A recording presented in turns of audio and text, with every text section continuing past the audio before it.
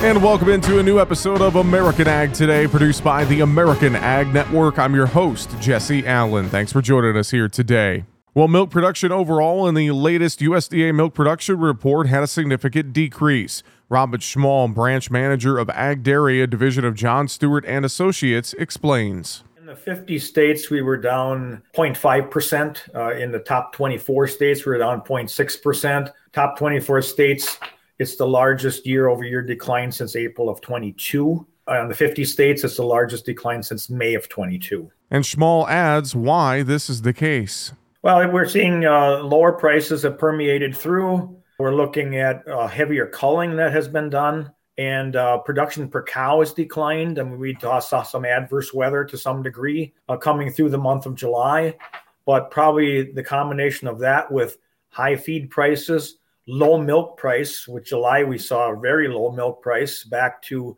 May of 2020, lowest since then. That all worked through to a heavier culling rate. Schmall also says California, the largest milk producing state, also had a decrease in the latest milk production report. In July, California was down 5.5%. They're the largest milk producing state.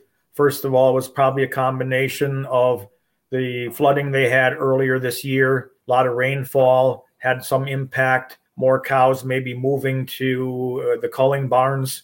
But we've had high feed prices in California and hot weather as well as we came through the first part of the summer. And all that came together to see that decrease in milk production of 5.5%. But that their number one state, the number two state, Wisconsin, a little bit different situation. That was up 0.9%. Still, we're dealing with low milk prices, higher feed prices, but weather was a lot more conducive to milk production.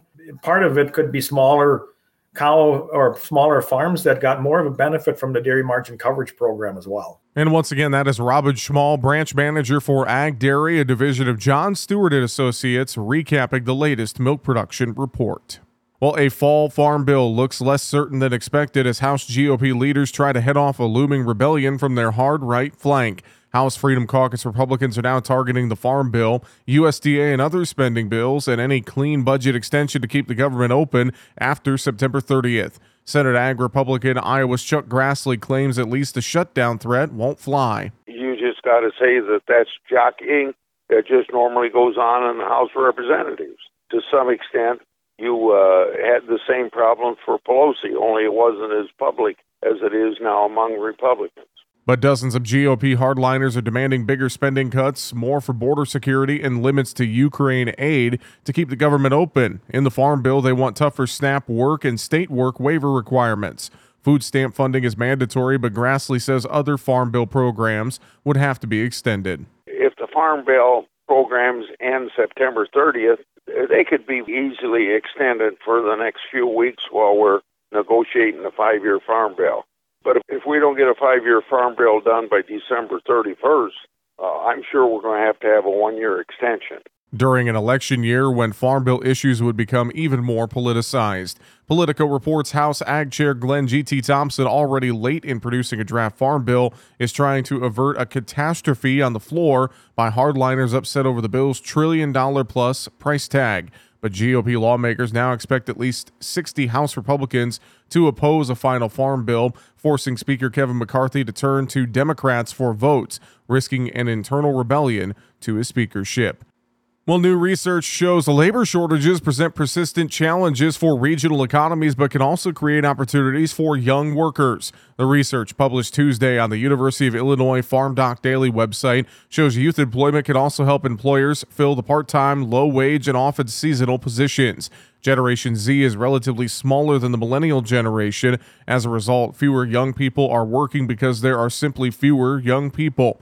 However, every Midwestern state had a higher labor force participation rate among workers aged 16 to 19 than the nation. The highest levels of youth employment occur in relatively small rural counties. Additionally, the food service and accommodation industry and the retail sector employ the most young workers. The research concludes that connecting young people to beneficial rather than exploitative work opportunities is a critical step in building and sustaining the local labor force, but it also directs them toward opportunities that might lead to a career. While pork producers in Iowa, Minnesota, and Missouri have a grant opportunity in sustainability, assisting in climate-smart agriculture practices. Jamie Burr, the Chief Sustainability Officer at the National Pork Board, says this grant is focused on a variety of practices, including cover crops, livestock integration, conservation tillage, grass buffers, in-barn LED lighting, and manure management. So for like a second pumping of manure in the fall, we have found that there's a reduction in greenhouse gas emissions by that second pumping. In this grant, we can also have fencing and pay for livestock inclusion so that the livestock can graze that cover crop. So there's more benefit than just, the environmental benefit of having the cover crop. Burr said this grant and the one being offered by Farmers for Soil Health have similarities. So they could use the Farmers for Soil Health grant to apply for cover crop funding, but then they could also apply for the grant to do manure pumping. So it's not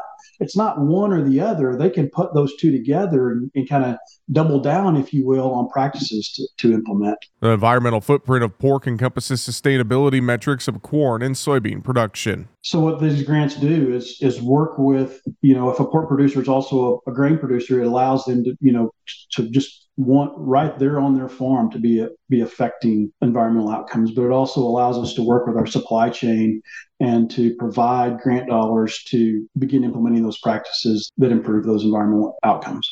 Enrollment for both grants is open. Iowa, Minnesota, and Missouri producers eager to enroll in the National Pork Board-led grant can go to porkcheckoff.org. Farmers from 20 Midwest states interested in learning about cover crops and the Farmers for Soil Health grant can go to farmersforsoilhealth.com.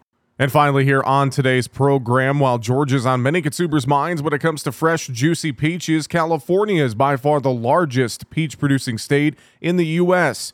USDA's Economic Research Service reports that last year, California's harvest yielded 475,000 tons of fruit, with South Carolina a distant second at 67,400 tons, and Georgia in third place with production at 24,800 tons. California has been the leading producer of freestone peaches for the fresh market and clingstone peaches for processing.